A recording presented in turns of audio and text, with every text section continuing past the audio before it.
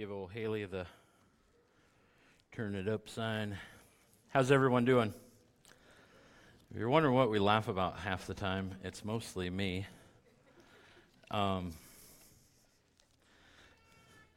Playing the drums does something for me that it seems both ends of the spectrum come together at the same time. It's hard to explain, but on one hand, I get really amped up playing the drums. And that's a good thing. But on the other hand, at the same time, it's very relaxing. And the downside to being very relaxing is my hands get really relaxed. And when my hands get relaxed, the drumsticks start flying in different directions. And so don't think that I'm going to launch one into the crowd like a concert. But anyway, I receive a lot of ribbing for my unique ability to drop drumsticks. You know what the old timers used to say? Didn't the old timers used to say that, like, if you kind of have the dropsies, that maybe somebody's pregnant? Mom? The old timers used to say that. Like, if a lady kept dropping stuff, everybody said, well, maybe you're pregnant. Well, maybe you're pregnant. Actually, Katie is pregnant. And my response Friday morning was, really? Really?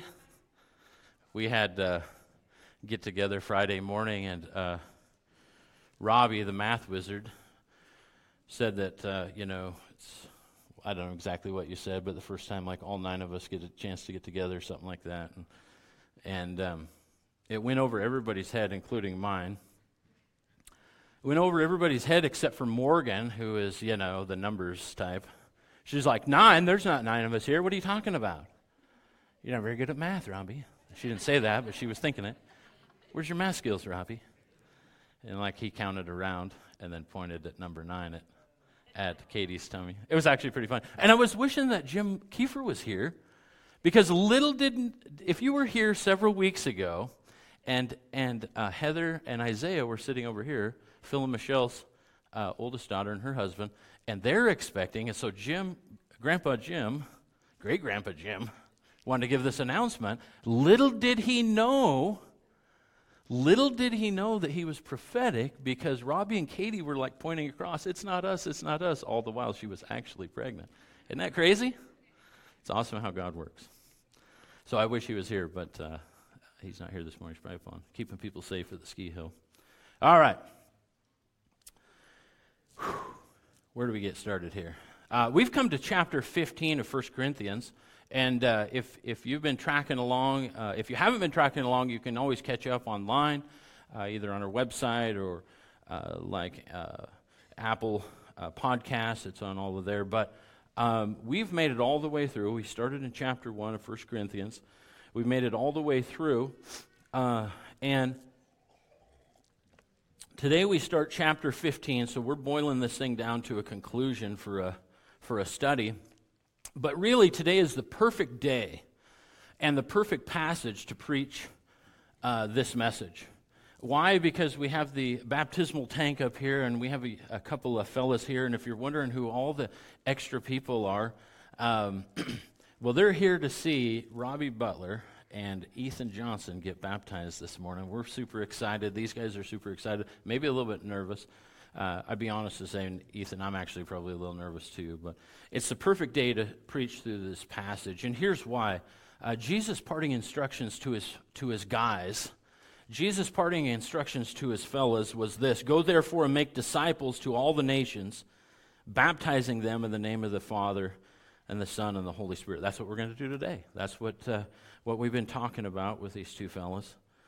Verse 20 says, teaching them to observe all the things that I've commanded you, and lo, I'm with you always, even to the end of the age.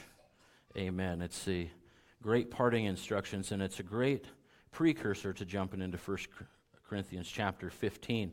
But these parting instructions were taken up. They were taken literal by his disciples, who became apostles, including eventually a guy who at one time was Christians' worst enemy. This guy was I like to use the hockey term, he was the enforcer for the other team. He was the guy that brought the heavy blows for Judaism against Christianity at one time. And God just miraculously converted this guy named Saul of Tarsus, changed his name to Paul. And Acts says that he was trying to eradicate these believers. It didn't work. God blinded him. As I mentioned, he converted him to Christianity and became a powerful apostle for Jesus. And he toured around the known world preaching the gospel and starting churches. One of those churches, the very one we've been studying, is the church in the city of Corinth, down in kind of southern Greece. A church that Acts 18 says that the Apostle Paul started, and he gives some details in the book of Acts about what had happened there. Paul's comments in 1 Corinthians 1 as he began this book, just a couple of things. He says a few things about the whole process. He says, I'm thankful for the graciousness of God that Jesus gave to the Corinthians. He's thankful that God gave the Corinthians the grace and the understanding and the gift of salvation. So he's thankful, in chapter 1 says. He's also thankful that the testimony of Christ is confirmed in them, that it was demonstrated amongst the Corinthian followers. He wanted them also to experience all that God had for them, the gifts, the whole 9 yards. He wanted them to experience everything that God would have for them. And he reminds them that God is faithful and that they're called into the fellowship of the believers by Jesus.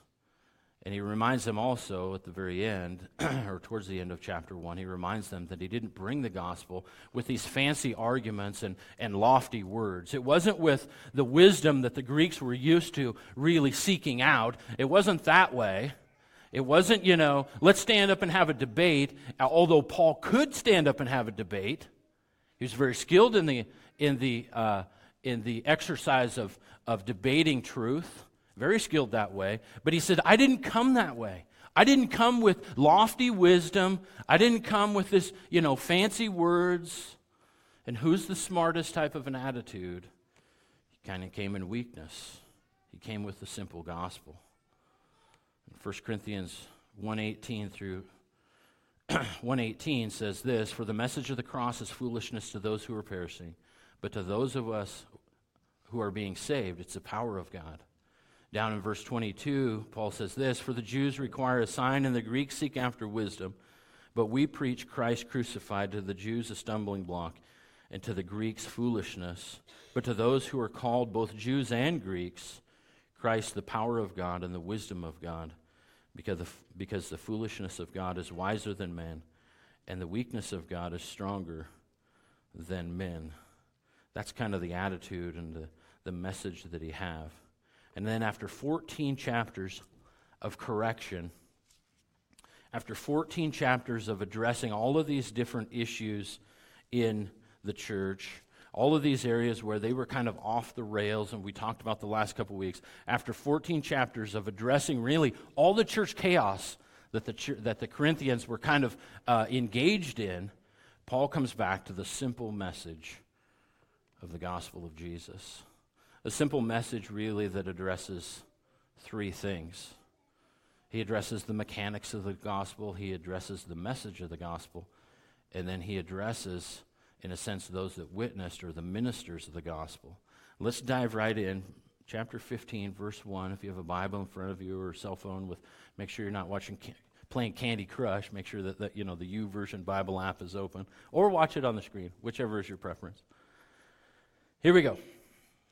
Chapter 15, verse 1. Moreover, brethren, I declare to you the gospel which I preached to you, which you also received and in which you stand, by which which also you are saved, if you hold fast to that word which I preached to you, unless you believed in vain. Paul starts right off with the mechanics of the gospel, like how do we get it? What is it all about? There are some elements here that need to be in play for everybody that becomes a believer. And if you think back to your own story, if you think back to your own conversion, if you're a Christ follower, you can look back and say, oh yeah, I remember that guy. I remember that lady. I remember those people that played some of these roles that taught me what the Word of God had to say. So how do we get it? Well, it's preached. it's preached. We hear the gospel by listening to others share their Jesus story. That's preaching in its purest form. It's to simply just share, this is what's happened to me. This is what's happened to me. And a lot of us are fearful to engage in that with people around us at times. Don't be fearful. Be filled with faith that this is God's ultimate job, His ultimate commission for every believer is for you to just simply share your story. And there's power in your story, Jesus says. There's power. Nobody can refute what God has done to you. They might not agree, but they can't say what's happened to you didn't happen. They can't refute that, not in any way. They might not like it. They may cuss you out. They may spit in your face. They may walk away. They may call you bad names. They might do all of these things in frustration, and the evil that is within them is reacting to the righteousness that's within you. That's what's going on at a spiritual level. So there's a reaction. We got to be, strong enough to be able to absorb and understand what's going on in that moment. But the reality is they can't change what God has done to you. That doesn't change your testimony. Oh man, Bill said it didn't really happen. What do I do? Baloney. It happened. That's God's job. You're going to say, oh yeah, God's job didn't happen. God didn't do His job very well. He's taking a break, He built it on a Friday. That's the big excuse. Like, you get a bad lawnmower, and it happened to come from where, Green Bay, Wisconsin, and there was happened to be a Friday game, and you're thinking, yeah, it was built on a Friday, right, in Green Bay. Nobody was paying attention. They're thinking about the game. God doesn't operate that way. He doesn't make a mistake. He's always paying attention. And He's created us to share or to preach the gospel. The number one fear of all mankind is to speak publicly. It holds a lot of people back from doing a lot of things that God has told them to do. God's way stronger than your phobia of speaking in public. And whether it's up here, or whether it's in the diner, or whether it's standing in line at Walmart, or whether it's at the gas station pumping gas and somebody starts asking you questions, and you can interject something, in a sense, that's a sense of being proclaiming at the base level. That's the essence of proclaiming the goodness of God and preaching. I'll use that word. The Bible uses that word, preaching. We hear the gospel by listening to others share their Jesus story. Romans chapter 10 has a little bit to say about that. Verses 14 and 15, Paul says this through the book of Romans, or to the Romans. He says, how then shall they call on Him whom they've not believed? Here we go. Here's the scenario. How shall they call on them who have not believed? And how shall they believe in Him whom they have not heard? And how shall they hear without a preacher? And how shall they preach unless they are sent? As it is written, how beautiful are the feet of those who preach the gospel of peace, who bring glad tidings of good things. Is that your life message? Is your life message, is your disposition, is your bend into Christ in that relationship, is He affecting you? If you're a pessimist, is God bending you differently, that you're the type of person now that used to be pessimistic, but now you're bringing good tidings? Now you're bringing great news? Now you're being encouraging to the person that's pumping gas across from you? I hope so. I believe so. I absolutely believe so. And that's the type of people God's called us to be, because that's what happened for us. We need to endeavor to share the gospel at every turn and every opportunity. So the gospel's preached, it's also then received. It's also received. It says, which I, moreover, brother, I declare to you the gospel which I preach, which you also received. We accept the truth that Jesus died for our sins, and we call for forgiveness. Same chapter, the verse before I started in Romans chapter 10, verse 13 says this, real simple, great little Awana verse, one that the little kids are learning. For whoever calls on the name of the Lord shall be saved. That's a sense of receiving it. We're receiving it. We're accepting the truth that Jesus is who Jesus says he is. There's a lot of people out there talking about Jesus and giving a particular perspective here or there maybe. I've always said for years, if you don't want to believe me, that's fine. You do your own homework. You figure out who Jesus says Jesus is, and you'll come to the right conclusion. You'll come to the right ends if you're willing to trust and accept that it's true. When we accept and trust that it's true, then we do what Romans 10:13 says, for whoever calls on the name of the Lord, we're calling for Jesus to forgive us. We're calling out. We're coming to this realization that our sin's too heavy to bear. We could spend 1,000,000 years trying to make recompense for our own sins, and it'll never happen. Or we can trust that Jesus died for our sins and paid for our sins, and our response is to trust and to cling to him and to follow him and let him be the Lord of our lives. That's that calling out piece. That's how the bill's actually paid. It's not paid by us. No amount of effort will acquire God's gift of grace. We simply respond to it and receive it as the truth of God in faith. So we preached, it's received, and now it's how we stand. Now it's how we stand. Our standing before a holy God is only possible through Jesus. That standing affects everything in our lives. It affects our standing for God. Your standing in God, according to what Jesus has done, will affect your standing for God. A bad way to prepare to stand against evil, right? To stand against ungodliness. A bad way to prepare for that is to not stand in Christ. But when you stand in Christ, you better know, sooner or later, you will be asked to stand for Christ in the public square. Absolutely. We see that in the video. We've seen that through this last weekend with the 40 Days for Life March, all that goes with that.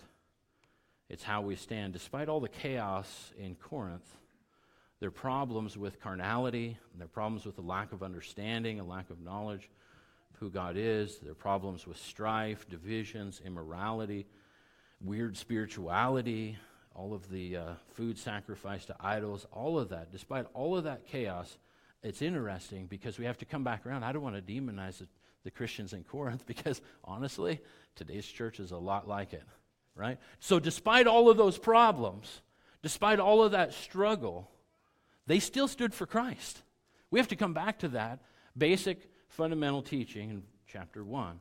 They still stand for Christ, and Paul brings it out here in chapter 15. They were still standing for the gospel. This is actually, there's a good contrast. I won't go there, but I'll reference it.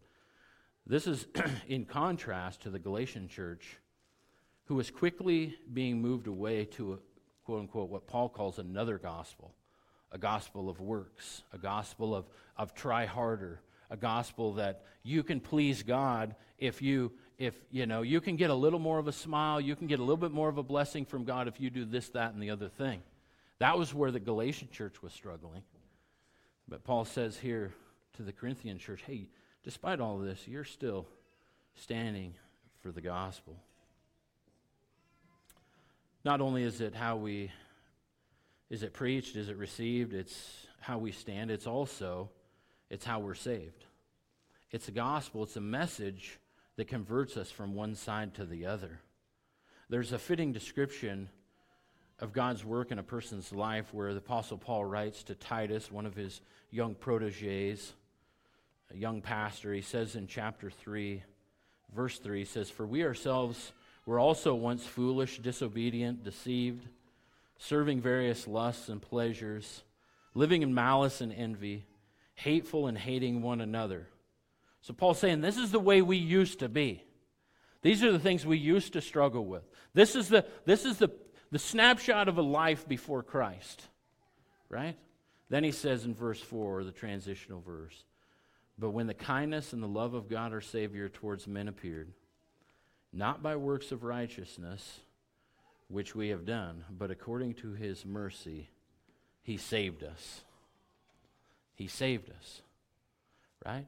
Responding to the gospel, trusting Christ as your Savior, leaning in on him, believing him for who he says he is, that is the kindness and the love of God appearing to you and to me.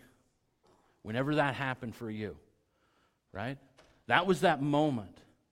And God's simple encouragement for all of us today is to take your moment, take that moment of which it happened for you and in you, and be a promoter of that in other people. Be the promoter of that in people that don't know Christ, that don't know Jesus. Right? It's a fitting description. It's how we're saved. He goes on, and the rest of that passage is through the washing of regeneration and renewing of the Holy Spirit, whom He poured out on us abundantly through Jesus Christ, our Savior, that having been justified by His grace, we should become heirs according to the hope of eternal life. So God's reaching down and touching hearts, and the moment that you trust in Him, and that's why I say it's a perfect day. It's a perfect day to preach on this. I remember very clearly talking with Robbie in the back room after a men's breakfast. And he says, I want to talk to you. I got to talk to you. I got to share some news. I thought, uh-oh, what's going to happen now? I didn't really know you that well back then, right? But he just sat there and laid out like all night, the night before. He had to know. Is he saved? Is he not saved? And so he called a friend. He phoned a friend right off the old Who Wants to Be a Millionaire. Going to dial it in. Let's see if it's true or not. What is it? What is my response? What is God doing in my life? Those are the types of questions that rumble through our minds. We need to be the type of people that are willing to pick up the phone. We need to be the type of people that are willing to say, all right, yeah, let's sit and talk about it. It doesn't matter if it's 2 a.m. Let's talk about it. There's no more important conversation that you'll ever have with somebody than when they're genuinely and truthfully curious about who Jesus is. And then you know that they don't know Him. But they're asking questions, and it's time to set everything else in life aside and to have the most important conversation with somebody. Because that's the time. That's the time. It's interesting how much of this happens in the late hours when we're just stopping, really thinking about things, and that's probably a whole other sermon for another time. But notice here in Titus 3, it's God's work. It's not man's effort or goodness. It's God's work. All of it's God's work. The washing of regeneration, the renewing of the Holy Spirit, having God infuse you with His Holy Spirit. It's crazy. Who had ever thought of this as being? Who had ever thought of this as being how God would change mankind? Poured out on us abundantly, the Holy Spirit, whom He poured out. He's talking about the Holy Spirit. He poured out on us abundantly through Jesus Christ our Savior, that having been justified by His grace, there it is, we're believing in who Jesus says He is, justified by His grace, we should become heirs according to the hope of eternal life. That's how we're saved. That's how you step into a new eternal reality. And of course, it's God's work. The summary really of 1 Corinthians chapter 15, 1 and 2 is similar to what Paul wrote to the Thessalonians. 1 Thessalonians 1:13 says this, For this reason we also thank God without ceasing, because when you received the word of God which you heard from us, you welcomed it, not as the word of men, but as it is in truth, the word of God, which also effectively works in you who believe. There it is. That's really how simple it is. Is it true? That's the question that every person will have to come to grapple with. Do I believe that Jesus is who He says He is? Is it true? And is it the Word of God? And is this the guide for life? That's the simple reality of people being converted. Now, it takes a lot of shapes, a lot of forms. God does some crazy things in the Middle East. God's saving people through dreams. They don't have the written word. If you're camped out in a hut in northern Afghanistan, there's probably not one of these within 300 miles of you, perhaps. Or maybe further. So God's saying, all right, I'll just show it myself. And there's just account after account after account of people being so stirred up by what God showed them in a dream that they can't not stop asking questions. And you'll know that it's true when they ask this question, do you know who Jesus is? Can you tell me about Jesus? And they have to know. And they have to know when they start looking and they start seeking. And I'm going to tell you, it's dangerous. It's a dangerous reality for them right now. Because they ask the wrong person, and the next thing you know, they got their hand tied behind their back, they're down on their knees with their head down, and somebody has a pistol at their head. That's the reality of where it's at. And we live in a pretty cushy, cozy life in America where that kind of stuff doesn't happen. But it happens to other people that are sitting there trying to consider, who is Jesus? The great news is they're willing to say, I still believe. Squeeze the trigger if you must. But I'm still going to believe. So God's doing some crazy things. His word doesn't return void. Still moving out. The message of the gospel. What's the message of the gospel? And sometimes it seems chaotic or confusing, and how do we share all of this? And it sounded halfway intelligible coming from the guy at the pulpit. Don't think that I've always done this. I've sat there and thought, I don't have a clue how to share Jesus with other people. The great news is that God wrote it down. You can literally read it, and people can come to the same conclusion. So here it is. Here's Paul's message. For I delivered to you, first of all, that which I also received, that Christ died for our sins according to the Scriptures, and that he was buried, and that he rose again on the third day according to the Scriptures. We have to receive the gospel first, then pass it on. Here's the message. This is who Jesus is. This is what he's done. This is what he's done for you personally. This is what he's done for mankind in general. He sacrificed himself. A lot of debate back and forth on some minor points, I suppose. Was Jesus killed? I don't think Jesus was killed. I'll put my opinion out in the middle of the bull ring. I don't think he was killed. I think he sacrificed himself. I think he walked in obedience to the plan that was set in motion in eternity past, according to the book of Ephesians. So he would have walked in there one way or the other, whether they took him or whether they didn't, I believe. Those are all hypotheticals. It's dangerous to work a lot of stuff on a hypothetical deal, but I know there's a lot to be said. You killed Jesus. Well, and it's in the Bible. Sure it is. People had an active part. They had an active part. The guys that showed up in the Garden of Gethsemane that night, they had an active part in what was happening. And from a perspective, it looked like they took him in and the Jews killed him. They definitely had an active part. The very people that should have been recognizing Jesus as Messiah were the very ones that were frustrated that he might somehow pilfer some of their power, that he might rip them off of some of their influence in Israel. So you can't have that. You can't have that. So they definitely had an active part. I believe Jesus stepped forward because that was the Father's plan from eternity past. And he says Jesus died for our sins according to the Scriptures. So he was buried, and then he rose again on the third day according to the Scriptures. It's interesting. There's a interesting little numbers game that is played. Jesus lived, they figure, to 33. So he had 30 years of living life, 3 years of ministry, but he conquered sin and death in 3 days. Interesting little play on the number 3. Galatians 1:11 through 20 tells us that Paul received this gospel directly from Jesus. If you're wondering how that happened, like you just said, Mark, that he wasn't really, he wasn't part of the original group, and he was the Judaism's big enforcer and all that. You can footnote in your own Bible, go read the first chapter of the book of Galatians.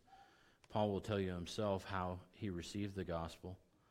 Of course, you can dig into the book of Acts and see the historical account of it as well. But the message is simple. The message is simple. It doesn't have to be complex. He came, he died, he was buried, and he rose on the third day. And that's all according to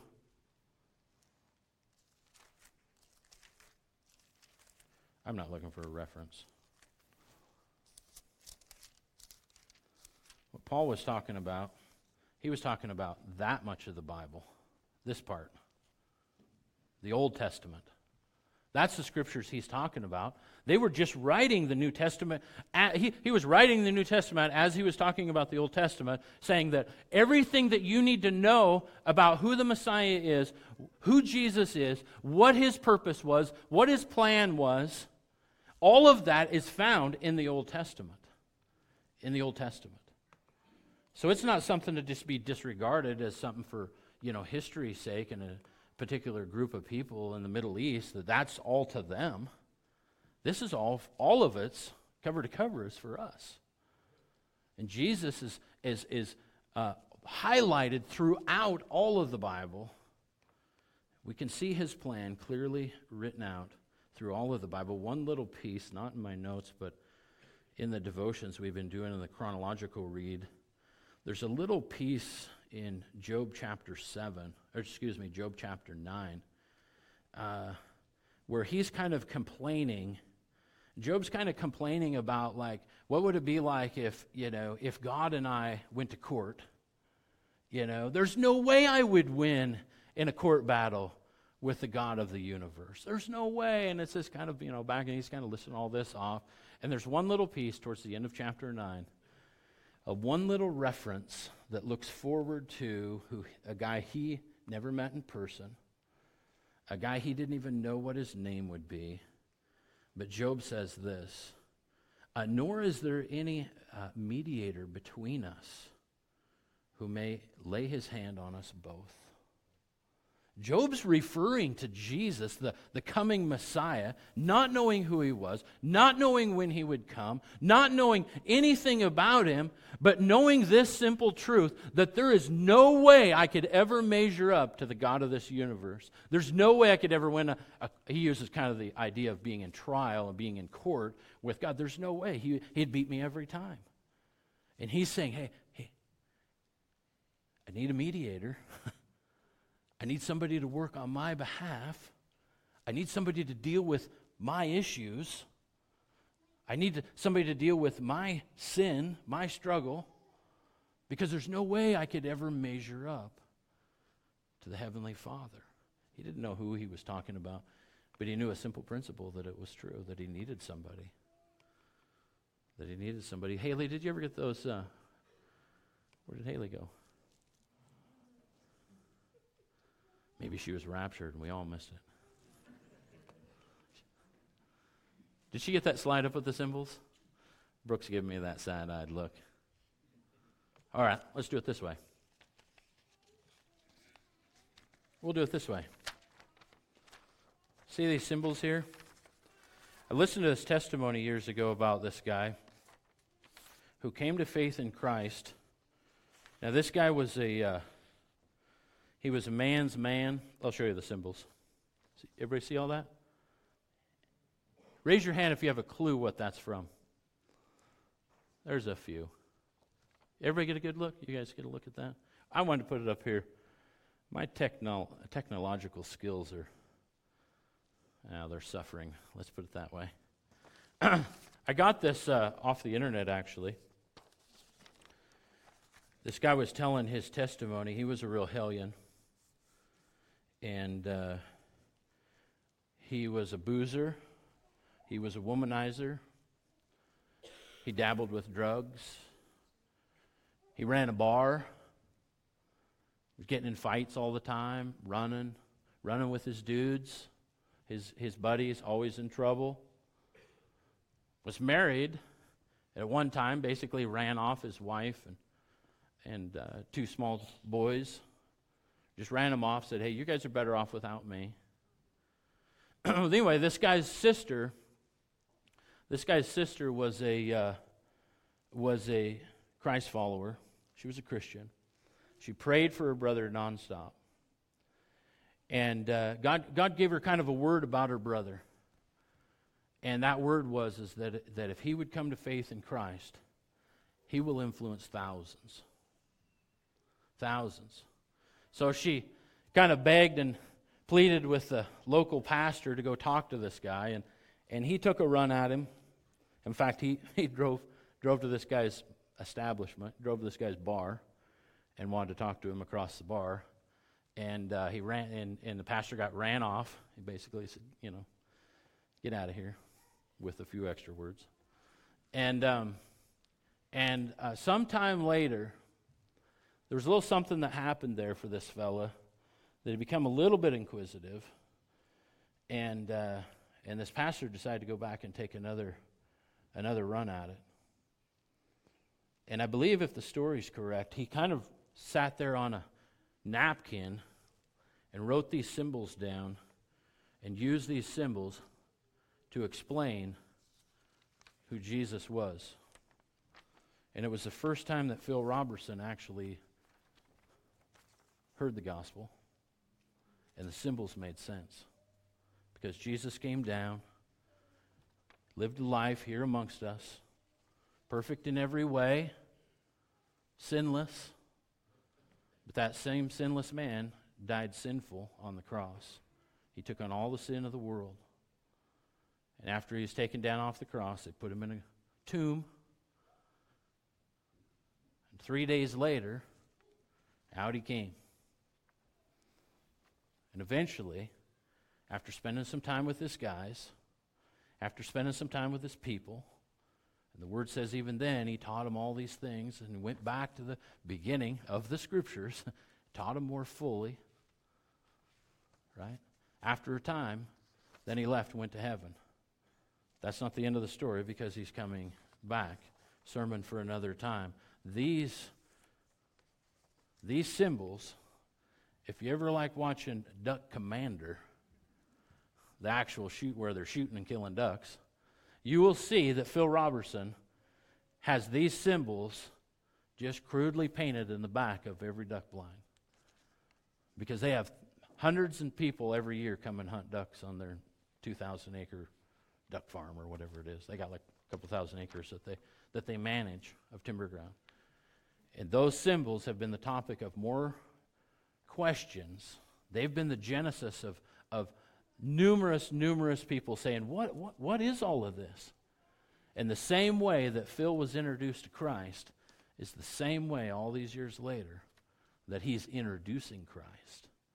If you watch their podcast, you'll see a little rock that sits on the table right in front of Phil's microphone. It has the same symbols. These have become near and dear to the Robertson family. It's actually a great story, a great testimony. We got to hustle. Somebody remind me. Oh, Dave, there he is. Dave, after I finish this last point, go grab the kids and we'll get cooking into the baptism. All right, 1 Corinthians chapter 15, verse 5, the ministers of the gospel. The ministers of the gospel. I talked about Jesus being resurrected. Those that witness the resurrected Christ. Paul starts rolling in from what the message is to who should be promoting and who was promoting it. And he says this. Maybe I should go back a little bit.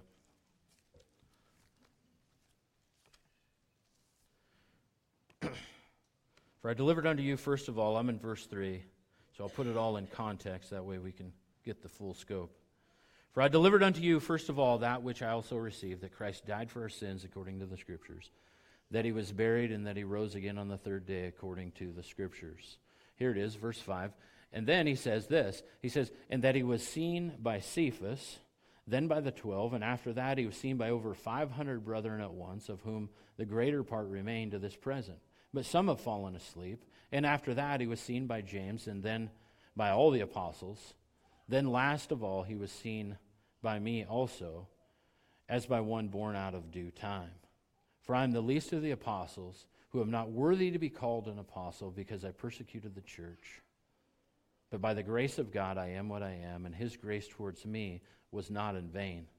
But I labored more abundantly than they all, yet not I, but the grace of God which is with me.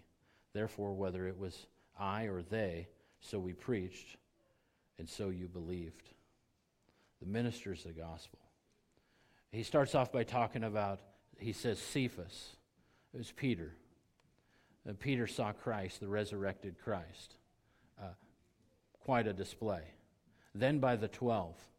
So Peter was blown away. The 12 are blown away. The 500 brethren, he says here, most of all still remain. A few have fallen asleep. But most of them still remain. You got to remember, this is just a decade or so, a couple decades later. So Paul's kind of saying, kind of a figure of speech. Hey, if you don't want to believe me, Corinthians, go ask the people that were there. Oh, most of them are still alive. There's nothing more compelling than a firsthand witness, right? When you witness the resurrected Christ, that's not something you forget.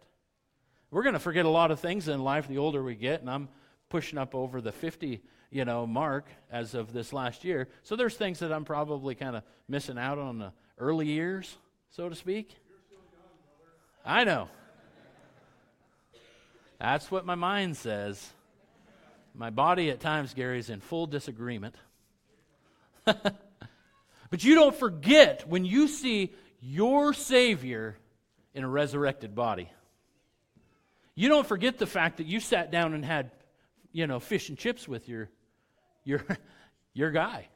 You don't forget those things. All these things happen. And he said, these 500 guys, there's a few that have passed away, but most of them are still alive. Go talk to them yourself. Go get that firsthand information yourself. If you don't believe me, just go check it out. There's no conspiracy here, essentially, Paul's saying. And if 500 guys are not enough, if 500 witnesses, or however many of those 500 were still alive, if that's not powerful enough, then talk to James. James, the brother of Jesus.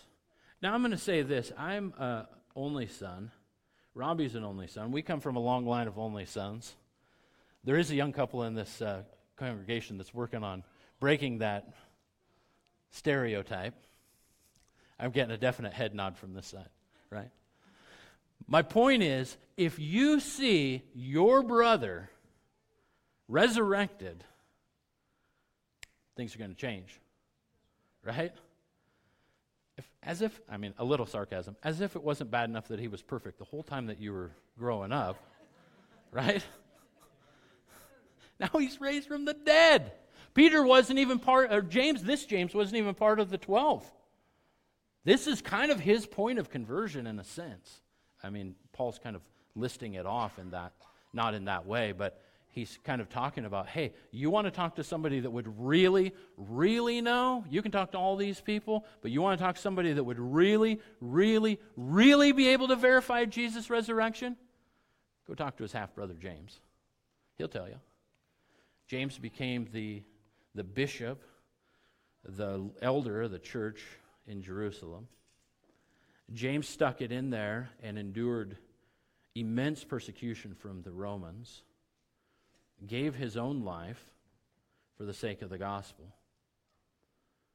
I think there's plenty of evidence there. If you see your brother resurrected, you're a true believer. That affects you.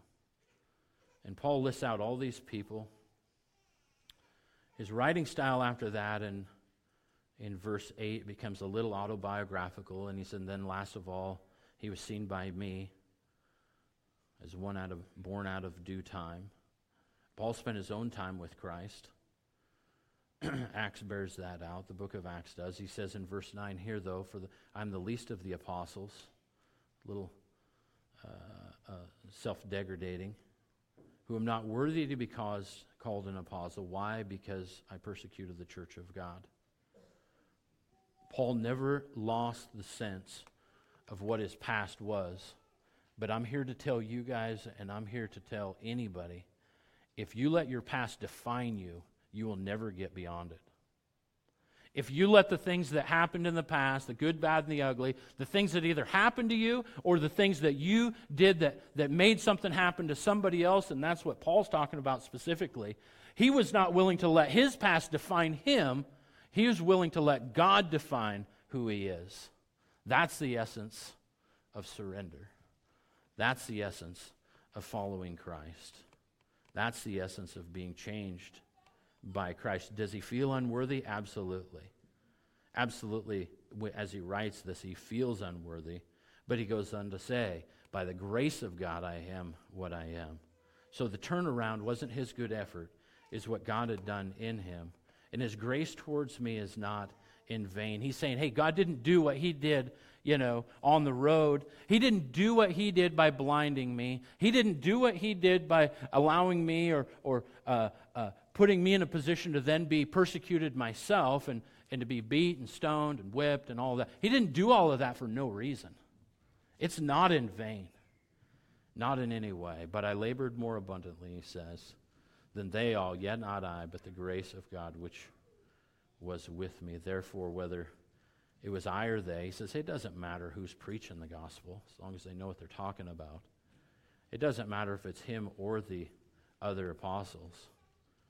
So we preach to you, and so you believed. The essence there, the truth comes out at the end, that we need to share the gospel. We need to share with those around us. And we need to encourage them as much as we can. And we need to look for opportunities where those around us who don't know Christ, those that don't know who Jesus is, would take that first step of belief. That they would believe, he says. And that's what we have here today, is two guys, Robbie and Ethan. Why don't you guys go ahead and go get changed? I should have told you that earlier. I have all these sticky notes up here. They're not doing me any good at all.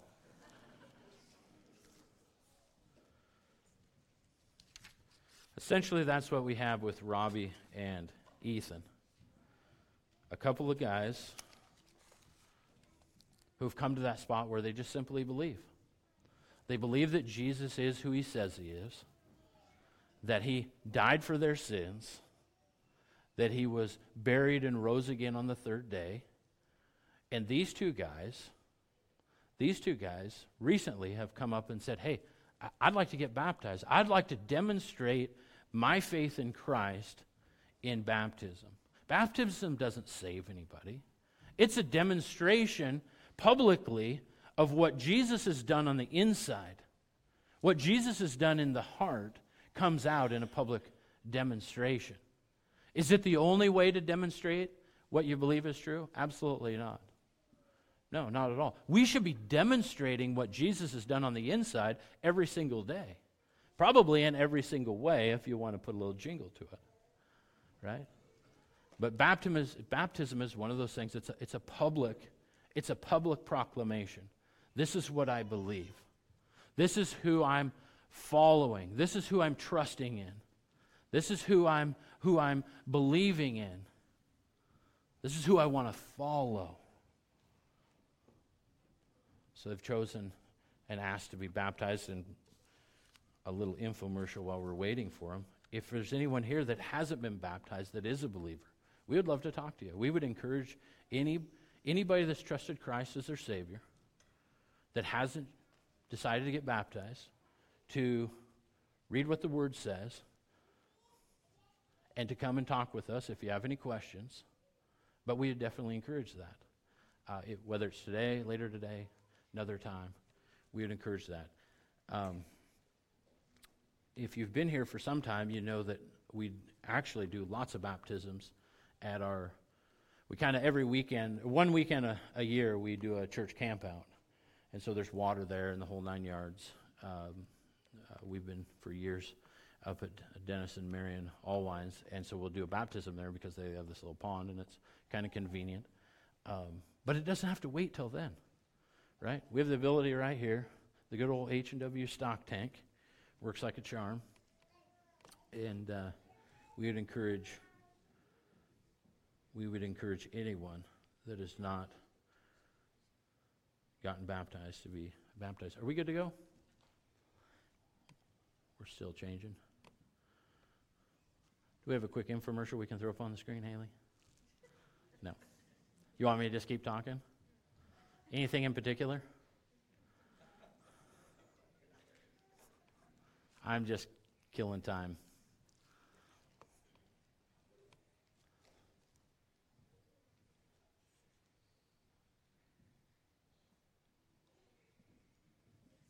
Now I'm really killing time. Can we go back to about having more grandchildren? Can we talk about that? Are we still excited?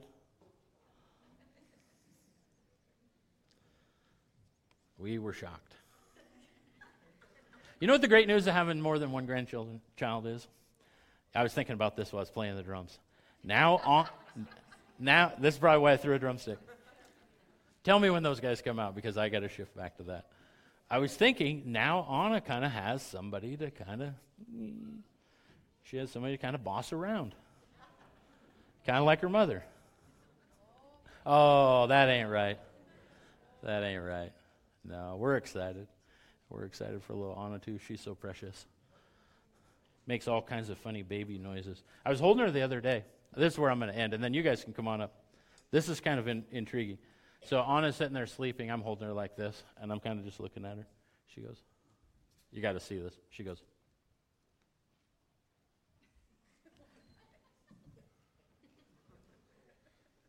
opens one eye, then the next, all the while she was sleeping. All right, now we're back to regular scheduled programming. All right, who wants to go first? Rock, paper, scissors? Ethan, you got a towel, buddy? Awesome. Oh, yeah, I gotta do a little reset. And I'm actually a little nervous about having all this electronics on my hip. Not that it's high voltage, but they say it's not the volts, it's the amps, right, Brian?